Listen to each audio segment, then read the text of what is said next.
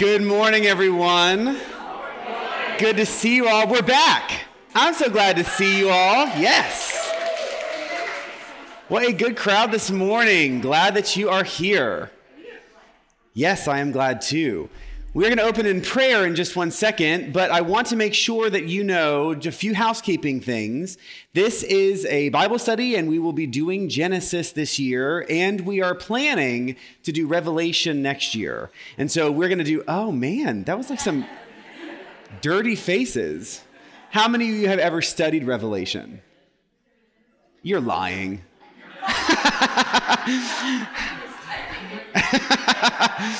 You're going to love it. You're going to love it. All right, so let's open with a prayer. The Lord be with you. Also with you. Let us pray. God, we come to you today with grateful hearts for the beginning of a new school year and for bringing us back together as we continue to study your Holy Scripture. I ask that you open us up. Help us to put down all the things that stress us and worry us, that occupy our hearts and minds, so that we may have space for your Spirit to enter in. Fill us with your spirit of hope and your spirit of peace and your spirit of courage, that as we study Genesis together, we will be inspired, renewed, and transformed to help extend your kingdom here on earth. God, be mindful of all of our friends who are unable to be with us today, those who need your healing touch, and those we have lost since we last met. May all of them feel your love, and may we be buoyed by the memories of their presence. All this we ask in Jesus' name. Amen. All right, so I want to make a quick note before we start, and we won't break apart and lose our concentration just now, but there are new faces in this group today, and there are likely people who have not necessarily met most of the people in this room. And so I want to make a note, and I'll remind you of it at the end, but before you leave today to some fun lunch somewhere or, some afternoon fun excitement, I want you to take a minute to meet some people who are around you. I want you to look around as we study, do sort of like the side glance. Don't make it obvious. Do the little side glance. And if there's someone around you, in front or behind or next to you, that you don't know, then we're beginning a new year together. Just tell them you don't know them. In fact, introduce yourself to them, and then let them tell you that they've known you for 5 years. Just take the opportunity to meet someone, because there will be people in this room who really don't know anyone, and they want to be in this study, and it feels so much better when you feel like you're in this group together. And so just take a minute. I know some of you are shy. I know some of you are not. And so just share a little love before you leave today, and we'll help build this community together. So today, if you picked up your bookmark or if you got the email, you know that we are doing an introduction to Genesis. We are not actually doing chapter 1. This is mostly so for those of you who just showed up and haven't read, you don't feel behind. Next week, we will be doing chapter 1. And so your homework this week is to read chapter 1. Chapter 1 is the first creation story. And if you don't know that there are 2, then this is going to be a good year for you. Before we begin our study with Genesis, I thought it was important for us to go over a little bit of both the history of Scripture itself and also the Jewish history, so that we can really place Genesis properly in our study. So the first thing we're going to talk about is a quick history of the Bible. Those of you who have been here with me the last couple of years, some of this will be review, but I want to just touch on it in case this is your first time with us. The Bible is a fluid library. It is not one monolithic book. Because of the fact that it's a library, it is written in many different original languages, mostly Hebrew and Greek with a little bit of Aramaic. And those books have been tweaked and changed and reordered and translated throughout history. I want to make sure that you have a good translation of the Bible to use for this class. The Episcopal Church officially uses the Revised Standard, the New Revised Standard Version, the NRSV. The New Revised Standard Version is considered by most to be the most accurate translation. However, the NRSV, because it is most accurate, is sometimes a little harder to read. The language is not quite as smooth. And so the other translation that I feel comfortable recommending us to use is the NIV, the New International Version. The NIV is very, very good, but it simply smooths out some of the edges that the NRSV has. The NRSV is as accurate as we can get in English. The NIV just is a bit smoother at times. Sometimes they read the exact same way, but other times it just is easier language. Both of these translations are really quite good. If you have another translation, don't stress about it.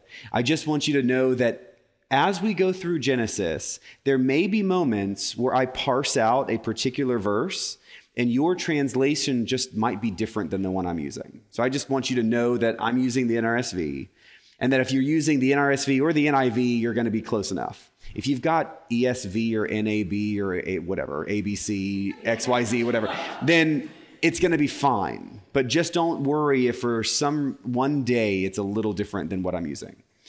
That is a translation. A translation is really taking the original language and being as true to its form as possible. The alternative to a translation is a paraphrase.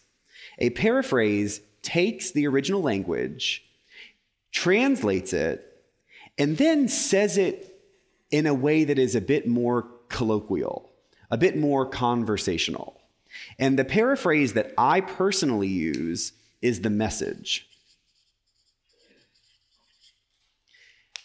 A paraphrase can help you figure out what is actually happening in this passage. A paraphrase should never be the only Bible you read, but a paraphrase at times is really helpful to read first, so you get the context, you get the actors and the action. Okay, all that's clear. Then when you go to the translation, the oddness of the language or the structure of the sentences doesn't throw you off, because you really do know what is happening in the arc of that narrative.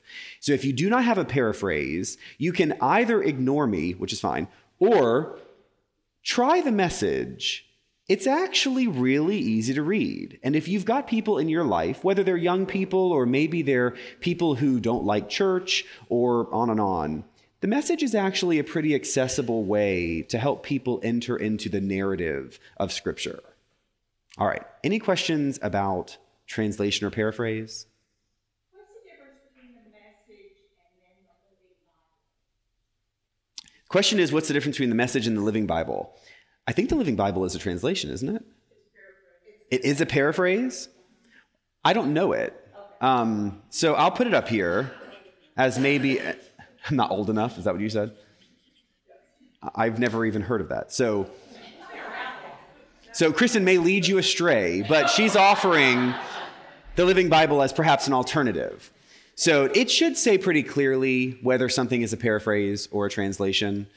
The other thing that often paraphrases will not include verse numbers, or you can get them both ways, which makes it almost like you're reading a novel, which, by the way, the Bible does not have verse numbers in it. The verse numbers were added a few hundred years ago so that we could speak very clearly about certain sections. You ever been reading a book and you're like, oh, it's page 67, the second paragraph. Is that the second full paragraph or the set? And you're like, no, it's the first one. So the Bible they added in little numbers so we can drill down very specifically to a certain section and all be on quite literally the same page. The Message has versions without those numbers because really, it's just a good story, and it may be helpful to read that as a companion to your translations. Any other questions? All right, as we move from translation and paraphrase, a few other quick notes. I do not read the Bible in total literally. And so you just need to know, going into this, that I'm not a literalist of Scripture. I read the Bible literately, and I want you to as well. I think that we live in a world where people tend to either read it literally or read it never. And I think that we need to fall in between, where we understand the context of the Scripture itself. Genesis has a lot of context. And as we go through this study this year, just fair warning, there will be moments when I will say something about part of the story, and you will think to yourself, what in the world? Because it's probably the kind of interpretation that you've not heard before. It is because I do not approach Genesis literally. I approach it literately, and that it is true. And I will say more about that in a few minutes. The last other note I want to make, and this is just a technical thing because I'll be referring to it a few times. Most of us, all of us grew up with BC and AD, denoting before Christ or the year of our Lord, right? Anno Domini. I now use BCE and CE. This is before the Common Era and the Common Era. If you've been with me before, this is not new to you. But if you're new to Bible studies with me, just know I'm going to be using BCE and CE. They refer to the same periods of time as BC and AD. But it is the academically accepted way to refer to the periods before and after Jesus, effectively. And so when I use BCE or CE, I don't want that to confuse you. We've got people kind of coming in the back door. So if you're nice and don't have to sit on the aisle, wave, hey, find a seat. There you go. All right, any questions about this? That's just one of those little small things I just want to have said to you. Lastly, I will be referring to Genesis as a book of the Old Testament. If you have been in studying Scripture or doing Bible studies or around theology for a while, you may wonder why I'm not referring to it as the Hebrew Bible. And so what I want to note to you is the difference between the Hebrew Bible and the Old Testament. I don't say Old Testament because I am somehow insensitive. I'm actually referring to a specific set of books in a specific order, and they are not the same. Many of you have likely heard the word Tanakh. Tanakh, T-A-N-A-K-H. Tanakh refers to the Hebrew Bible in three parts. The first is the Torah, which is, the Torah really is the teachings or the law. The next is the Nevi'im. The Nevi'im, that middle section, is in the Hebrew Bible, the prophets. And the last section is the Ketuvim, which is the writings. If you note, Tanakh, all right? Torah, Nevi'im, Ketuvim. The order of the Hebrew Bible, the Tanakh, is the law, the prophets, and the writings. And by writings, we mean things like Psalms, Proverbs, the poetry. The Old Testament reverses sections 2 and 3. So in our Bibles, the Old Testament, Torah, Ketuvim, Nevi'im. The reason we do this differently than the Jewish scripture is because the point of the Old Testament is different than the point of the Hebrew Bible. The Hebrew Bible actually ends with the Jewish people returning home. 2 Chronicles ties up the end of the Tanakh so that the Jews have returned from the exile. But for Christians, the Old Testament does what? Points to the New Testament, right? And the New Testament is Jesus. And so the prophets and the writings are flipped in the Old Testament so that the last book of the Old Testament is actually Malachi, the return of Elijah. Because the return of Elijah is predetermined to imply the coming of Jesus. Christians reordered this book, but we are Christian.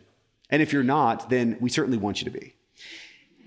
Being Christian, see, always evangelism. There you go. For us, the Old Testament is just purposed differently. And so I just want to note, I am not being insensitive. I am actually referring to a specific order of books that is not the Hebrew Bible. Any questions about that? When did they do it?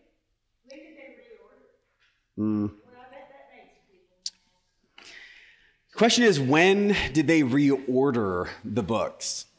I'm going to answer that by broadly saying the Bible as we have it is a canon of individual books that were authoritative. What we know as the Bible was not actually nailed down and defined for good until the 15th century. Now, I say that, but that's a technicality. Really, since about the 4th century, the Bible as it exists today has been pretty static. It just simply wasn't official until the 15th century. And part of its being made official went along with the Reformation. Because if we remember our church history, in the Reformation, Martin Luther said there are certain books that have been considered authoritative that should not be. And those are books that fall between the Old Testament and the New Testament. They became what we call the Apocrypha. In the NRSV Bibles you will buy in a bookstore, you will have Old Testament, Apocrypha, and New Testament. The apocryphal books are books that Roman Catholic and Orthodox Christians believe are just Old Testament books. But the Apocrypha books are what Protestant Christians don't have at all. We, per the usual, fall somewhere in between. And so we keep them as the Apocrypha, but we don't necessarily call them the Old Testament. So we sort of straddle the line. Because if you've not heard me say this before, we are not Protestant. We are Anglican. So you've got the Roman Catholics and the Orthodox Christians, the Anglicans and the Protestants, and there are something like 40,000 other denominations of Christianity, but whatever. So we are Anglican Christians, and we use the Apocrypha as authoritative, but we note that some of our Christian brothers and sisters out there don't. That's why the 15th century is really when that was nailed down. However, by the 4th century, this reordering of the Old Testament had happened. Partly because as you're living into a new lifestyle, if you imagine these good Jewish people are trying to follow Jesus and they're reading the Tanakh, and it kind of doesn't seem to imply that Jesus is coming at all. But then they realize maybe the prophets are actually talking about Jesus. And so we see the progression from Mark to Matthew and Luke to John as an understanding of the prophetic vision of Jesus. Well, if the prophets are predicting Jesus, shouldn't they actually come at the end? Because then it goes right into the period of Jesus. Does that make sense? Yeah. All right, any other questions? All right, now let's get into some Jewish history. To understand Genesis, we must understand the most significant moments of Jewish history. And the most significant moment in Jewish history is the capital E exile. The exile comes at both the 8th and 6th centuries BCE. I say both because there were two of them. If you think through the big story of Judaism, It goes something like this. They're Semitic people that were sort of dispersed all over the place. God came to Abraham, made a promise with Abraham. Abraham's descendants, Isaac, Jacob, Joseph, end up in Egypt enslaved. Moses comes, takes them out of Egypt. They settle in the land of promise, the land of Canaan. Joshua leads them in, and Joshua helps to usher in a period where the tribes all have particular land and then decide that they would like to be unified. Saul gives it a shot. He's not that great.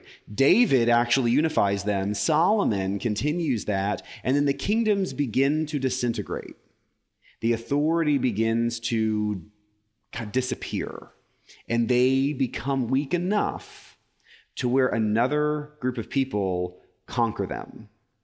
In the 8th century BCE, the northern kingdom is conquered by the Assyrians. Then the Assyrians are conquered by the Babylonians, who then subsequently go conquer the southern kingdom. And at that point in time, the Jewish leadership is taken into exile in Babylon. At that point in time, we're talking hundreds and hundreds of years, when that happens, the Jewish people lose their identity. Up to that point, Yahweh had been faithful. God had fulfilled the promise. But upon the exile, they asked themselves critically important questions. Wait, who is God? Are we actually chosen?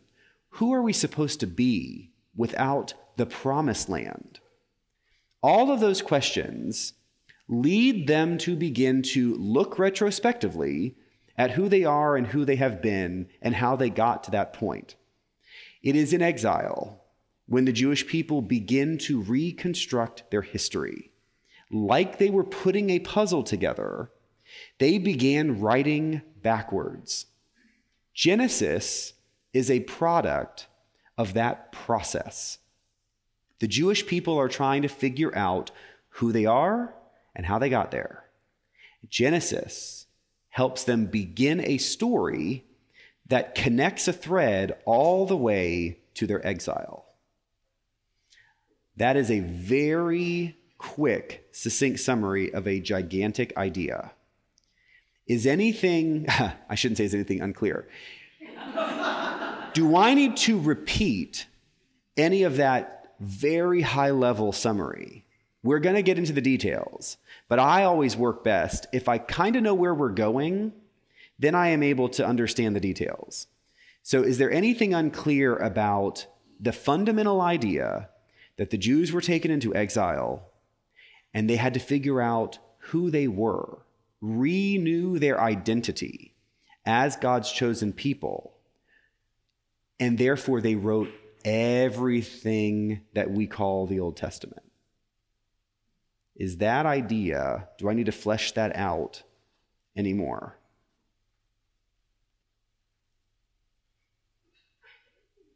Yes, Kristen. You said God had been with them all the way. But did they begin to do things that God didn't approve of that kind of brought that on? So the question is, if God was with them all the way, did they start to do things that, how'd you put it, God didn't like? Yeah. When the Jewish people were in exile, they began asking some critically important questions. The most critical is, how did this happen? Why that is critical is because there is an ancient understanding of the way that gods work. And we need to understand that in order to understand the kinds of questions that they were asking. The Jewish people were monotheistic in a particular way. And it's actually kind of the same way we talk about God today. So we'll note that in a second. The Jewish people, because of Abraham met God, heard God's voice, a single God, and they began to call that God Yahweh. Now, that did not crystallize until Moses. So I don't want to get too far ahead of myself, but I also kind of don't want to confuse you. So just bookmark, if you've done EFM or something like that, I do know that. So just let me summarize it, all right? I'm looking at some people and they're like, I'm like, yeah, I got it. So here's the summary. Effectively, the Jewish people had a single God, but they also believed that everyone else had a God or gods too. And it was understood in the ancient world that what happened on earth among humanity was mirrored in the heavens by the gods. So we know this very clearly with things like Greek and Roman mythology, right? Basically, Greek mythology was established like a divine soap opera to articulate all the weirdnesses of being human. In a similar, different, but similar way, the Jewish people understood that Yahweh was one God among many, but they believed that Yahweh was the strongest of the gods. That was proven true when they entered the Promised Land. So as Joshua takes them into the Promised Land, it is a slaughter, right? This is not a pretty period of history. The Jewish people effectively are genocidal when it comes to the people who are living in that place. But because they triumph, the idea that Yahweh is stronger than everyone else's gods is reinforced. So every time they win a battle, they know Yahweh actually is stronger than their God. There was the sense that humans fought and gods fought. Humans aren't really going to win unless their God is better. Yahweh was the best until the exile. And so they had to ask the question, is Yahweh not the best? Is Yahweh not the strongest God? And their answer was, no, Yahweh is the best. Yahweh is the strongest. So, if Yahweh is the strongest, how did we then lose? Their answer is that they must have done something wrong, and Yahweh left them. Because if Yahweh was with them, they would not have been defeated. So they began to soul search. How is it that they got this wrong? What did they do that made them so bad that Yahweh would leave them to be defeated? And part of what happened in the exile, now the exile is only about 70 years. So it's not a super long time. I mean, effectively, someone could have been born and still be alive through the exile period. When the Jewish people are released, and that happens because, and this is just the ancient world, right? Assyria conquers the northern kingdom. Babylon conquers Assyria, so they assume the northern kingdom. They then come down and get the southern kingdom. Babylon lives for 70 years with all the Jews. Then Persia comes and conquers Babylon, and Cyrus the Great looks at all the Jews and says, "What are you doing here?" And the Jews said, "Well, they brought us here and we want to go home." And Cyrus said, "Then go home." And so he gives them some stuff and they go back home and they rebuild the temple. And they rebuild what is the second temple, that is the temple that Jesus goes into. When they go back and rebuild that temple, it is not like Solomon's temple, because Solomon built a pretty space. When those Jews return from exile, they are dead serious that they are not going to make the same mistakes that led to the exile in the first place. And so what do? They create a dramatically detailed legal structure that will make sure they do not stray from God again. And the Jewish laws become bigger and bigger and bigger. When we get to Jesus, Jesus' main message is that the law is not going to save you. And I would like to think that Jesus offered that message with a lot of love, because he understood why they had created this dramatic set of laws. They very truly did not want to stray from God again. But what happened is all the laws that they created started to establish a boundary between them and God. And Jesus showed up and said, "Hey, listen, it's really not that complicated, right? If you love God and you love your neighbor as yourself, you're good. That's everything. All your laws do is detail out how to love God and your neighbor. And what happens with too many details is that people are excluded. And Jesus said, everybody can be in. Everybody can do this. You don't have to have done every perfect thing every moment of your life. God's grace is much bigger than that. So I'll stop there because that kind of touchstone thread is significant. And it helps me understand all the details when I get that the Jewish people were sort of flying by the seat of their pants, doing the best they could. They go to exile and they say, what happened? They want very much to be with God again. And so when they return, they create a lot of laws so that they do not go off the rails again. Follow up? All right. Stepping back through time, let's go back to the exile. Sorry, I'm trying to not make this like so esoteric. Should we stand up and like do a shoulder roll or something? I can tell you're paying attention, but I can also tell, especially in the back, people are kind of going, no. Everybody, we're going to take a deep breath in. Deep breath out. Okay. All right, so now let's go back to the exile.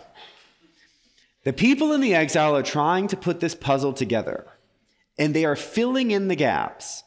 And as you can imagine, there is not a single group of people that have all agreed to fill in those gaps together. No. It's kind of like church committees. There are lots of groups doing it their way, which is, of course, the right way, right? And so this group thinks they're right, and that group thinks they're right, and that group thinks they're right, and they're all doing it faithfully, but differently. What ends up happening over that 70-ish years is multiple groups tell the story different ways. When they get out of the exile and they come back together and they rebuild the temple, they've got to somehow put this together. And so they take all the different stories and they see that some of them overlap. Great. So they just kind of merge them. Then there are some stories that don't overlap enough to be merged. So then they have to decide some are true and some are not. So some are just tossed out. Then they've got a few stories there that are true and different. Those true and different stories are maintained in what we call the Old Testament. The two very easy and obvious ways to show you that they are maintained is the two creation stories. We will do that right away, next week and the week after. There are two, they are different, they are both true. Further on in the Old Testament, if you've read through the Bible once or many times, you know that 1st and 2nd Kings and 1st and 2nd Chronicles basically tell the same story, but they tell the story differently, and both tell the story in an important, different way. So they were both kept. If you read the Bible I should also note, if you've never read the whole Bible, there are plenty of ways you can do this, but one of the ways that I would not suggest you do it is cover to cover. It is confusing and it's weird. If you start at the Old Testament, you're cooking along book after book after book after book, and then all of a sudden, it's like you hit a wall, and you think, what just happened? Because what just happened is you had two stories that the Jewish leaders both liked, so they kept them both. And the narrative or the chronology stops, and it restarts, or it pivots, or it shifts. And if you don't know how it shifts, it's totally confusing. So I would suggest if you want to read the whole Bible, you follow a particular structure that you can get online. You can get plenty of structures. But why the structures can't be simply front to back is because of this reason. There were good people writing the stories differently, and a few different moments, both are kept. That gets me to another important idea that I want to make sure you understand how I see it. I do not need you to agree with me, but I want to make sure you understand where I'm coming from. The Bible writ large is true, but almost none of the Bible is historic. And what I mean by that is the stories communicate to us a divine, sacred truth about the way God relates to us and the way we relate to one another. And it is not meant to be a historic record of events the way we understand history. The idea of history is a modern construct.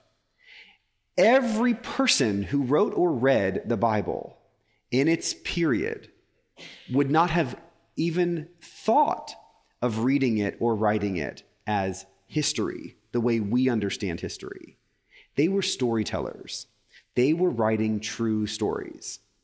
It is very critical that you know that I approach it that way, because when we look at literally the first 2 chapters of the entire Bible, you could easily say they contradict each other.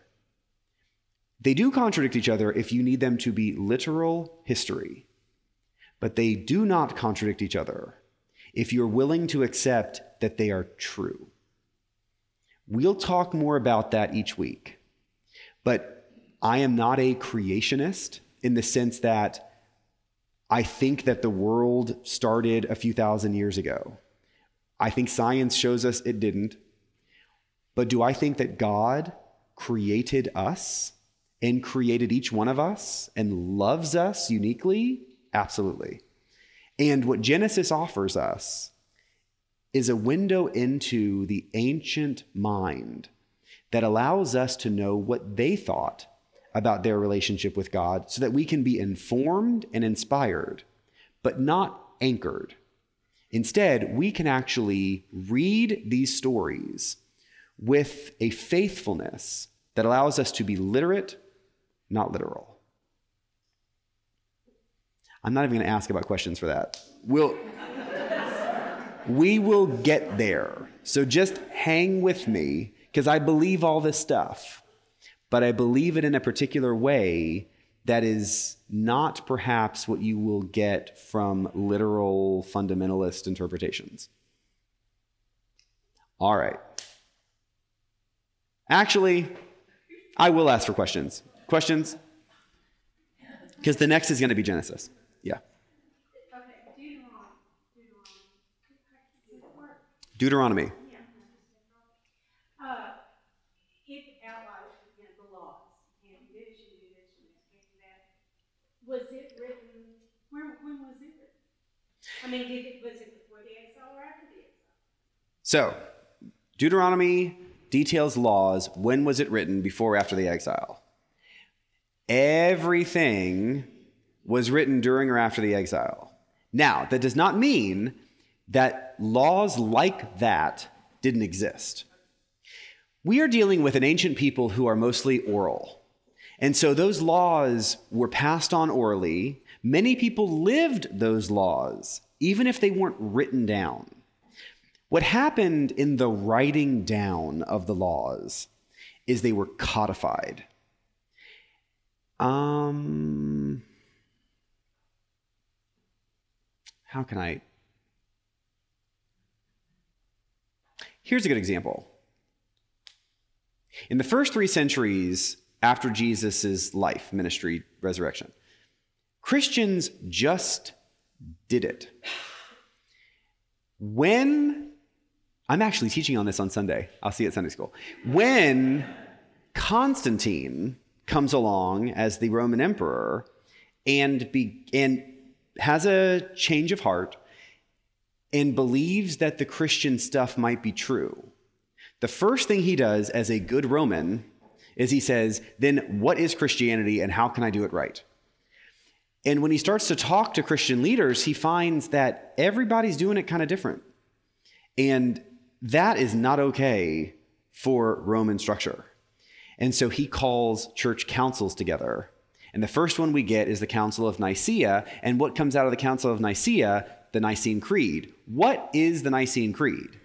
a definition of God, the Father, Son, and Holy Spirit, because Rome could not handle lack of clarity. Well, once you do that, then you have something to fight about. And that's what they did. All the first church council did was give everyone fodder and fuel to argue about nuance and particulars. Ultimately, we see that in 1054, there was a schism between the Roman Church and the Orthodox Church over a piece of the creed where it says the Spirit proceeds from the Father or the Spirit proceeds from the Father and the Son. We say the Spirit proceeds from the Father and the Son. Well, the Orthodox said, no, Spirit proceeds from the Father. And we said, no, wait, if it's a real triangle, then it has to be, no. The Orthodox said, no, God, Father is up there, and then Son and Spirit are down here. And we said, no, it's whatever. So I promise you, Jesus does not care. Does not care. He does not care, right? Because what did Jesus say? The law does not save you. What are we supposed to do? Love God and love each other. That's it. We cannot settle if all we have to do is love each other. I mean, we just can't do it because we have to then say, but how? And what if that person is unlovable, right? And how unlovable can they be before I can finally say I don't love them, right? Because if you're unlovable, like you hold your knife this way when you cut your food, then I can get over that, right?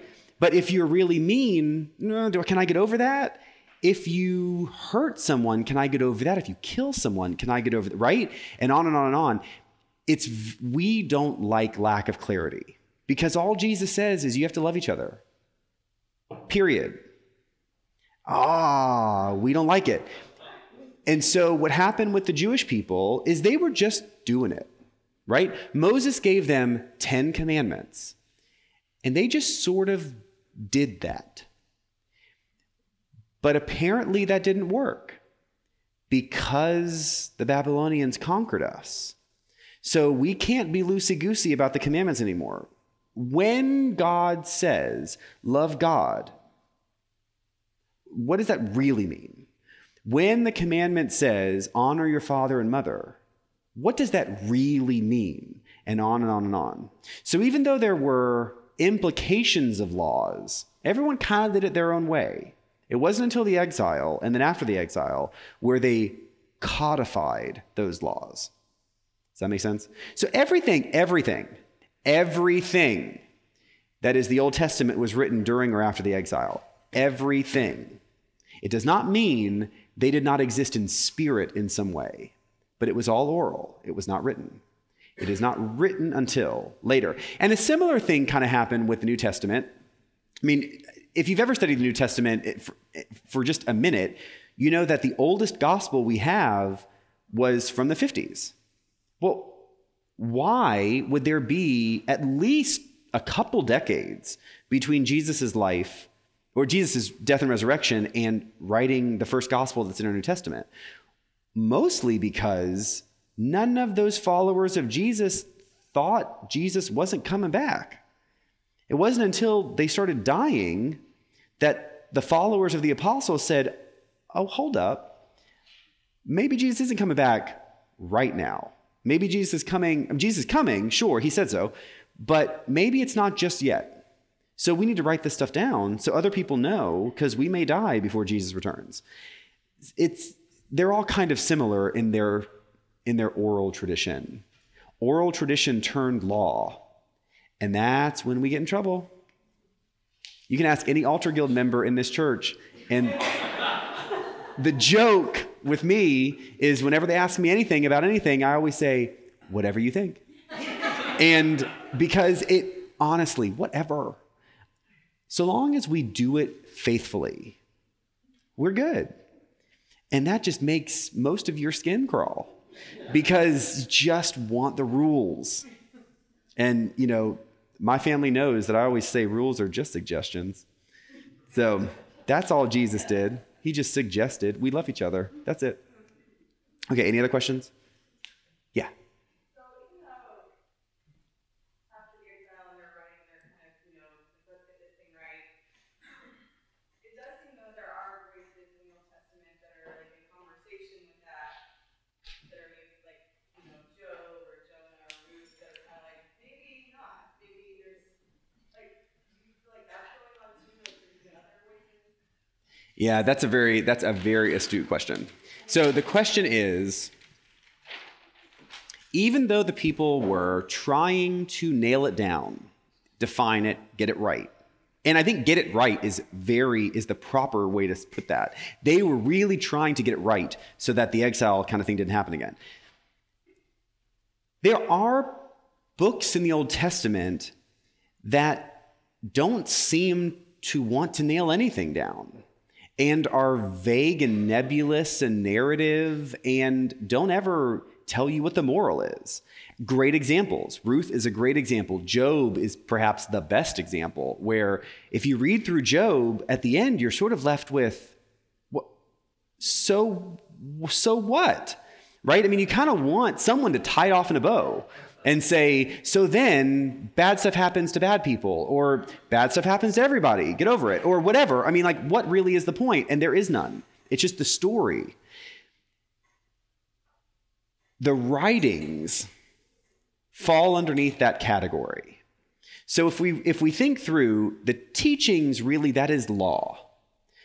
The prophets, they are people trying to hold everyone accountable to the law. And so if you've not studied the prophets, effectively the prophets are at a point in time where something is going wrong. And so the prophets say, hey, Jewish people, something's going wrong, and this is what's wrong, and this is what you have to do about it. And they hearken back to the law. The writings are really separate from all of that. And the writings is where you get stuff like Job, get stuff like Psalms and Proverbs, where they're not really legal, but they're true. And we have to parse that stuff out. If you read Ruth, I love Ruth. And if you read through Ruth, what you get in that whole story is the multifaceted, real depth of true love. That's the whole story. And most people will read Ruth and be annoyed that there is no clear-cut moral. But I think that's probably the best way to understand God. There actually is no clear-cut moral. It's just love. That's it. And it's messy, and it's hard, and it's hurtful, and it's beautiful, and all the rest of it. It's true. So to keep that section kind of pulled out a little bit, you've got the law and the interpretation of the law, and then you've got just other stuff that amplifies what is true. Any other questions? So now let's get to very specifically Genesis itself as we prep for next week. The Old Testament is in three basic parts. You've got the world and the nature of the world. That is the first section, the first 11 chapters of Genesis. Let me write this up here. The world and its nature. And effectively, that's Genesis 1 through 11. The second part of the Old Testament is really Israelites and their purpose. Israelites and their purpose. And that begins with Abraham in Genesis chapter 12, and that effectively goes all the way through the period of the Judges. So that includes, it begins with Abraham, It goes through Moses and the period of the Judges. The Judges is the period right before the kingdom period. And then the third section of the Old Testament is really the kingdom. And you might say kind of Judaism in its modern expression, or its more modern expression, and that is effectively from David onward. This kind of division of the Old Testament is important for us because it necessarily divides Genesis in two halves. You get the first half of Genesis, or two parts, because it's not really half and half. The first part of Genesis is Genesis 1 through 11. And that is what I would call cosmic. It's big. You get creation, you get the Tower of Babel, Adam, Eve, Cain and Abel, Noah and the flood, and all that stuff. That's kind of the cosmic big stories. Then there is a pretty clear pivot. The very end of chapter 11 says, we go from this person to that person, and we land with Abraham. And it's all genealogy. This person to this person, this person, this person to Abraham. So we go from what are the big mythic stories, the cosmic stories, to something that sounds much more genealogical. And so I call the second part of Genesis ancestral. So we go from cosmic to ancestral. Because for the Jewish people, the whole point of Genesis is to get to Moses. Genesis exists so that we go from the beginning to Moses. Because Exodus, the second book, within the first few verses, says a Pharaoh arose in Egypt that did not know Joseph, and Moses is born. So the whole point of Genesis is to explain how the Jews are in exile in Egypt and how Moses saves them. So Genesis for us, for our purposes this year, we will do the cosmic section and then the ancestral section. As we go along, there will be moments when I will parse out and try to unpack this idea of truth and history. And we'll do that with specific examples so that it's not just this nebulous theoretical idea. But as we go through, I will try to nail that down for you. And we will begin next week with the very first creation story. It might help you before next week to read both the first two chapters. They're easy. It's a pleasure. Read them both. And then perhaps after next week's class, read them both again. Because it's difficult to hold them side by side. And if you really like the legalism, then you can easily Google a chart that matches up in two columns the ways that the stories are similar and different. Because sometimes the narrative, it's difficult to read one chapter, then read the next chapter and hold all that in your head. Sometimes seeing a chart side by side actually helps process the differences and the similarities. So any questions about process before we kick in with chapter 1 next week? So reminder, I want you to get the emails for this class. So please do make sure you sign up on the clipboards if you did not get the email. There is a companion book that you are welcome to get, and they are for sale in our bookshop. And there are some people around you don't know. So take a few minutes, say hi, and make a new friend. See you all next week.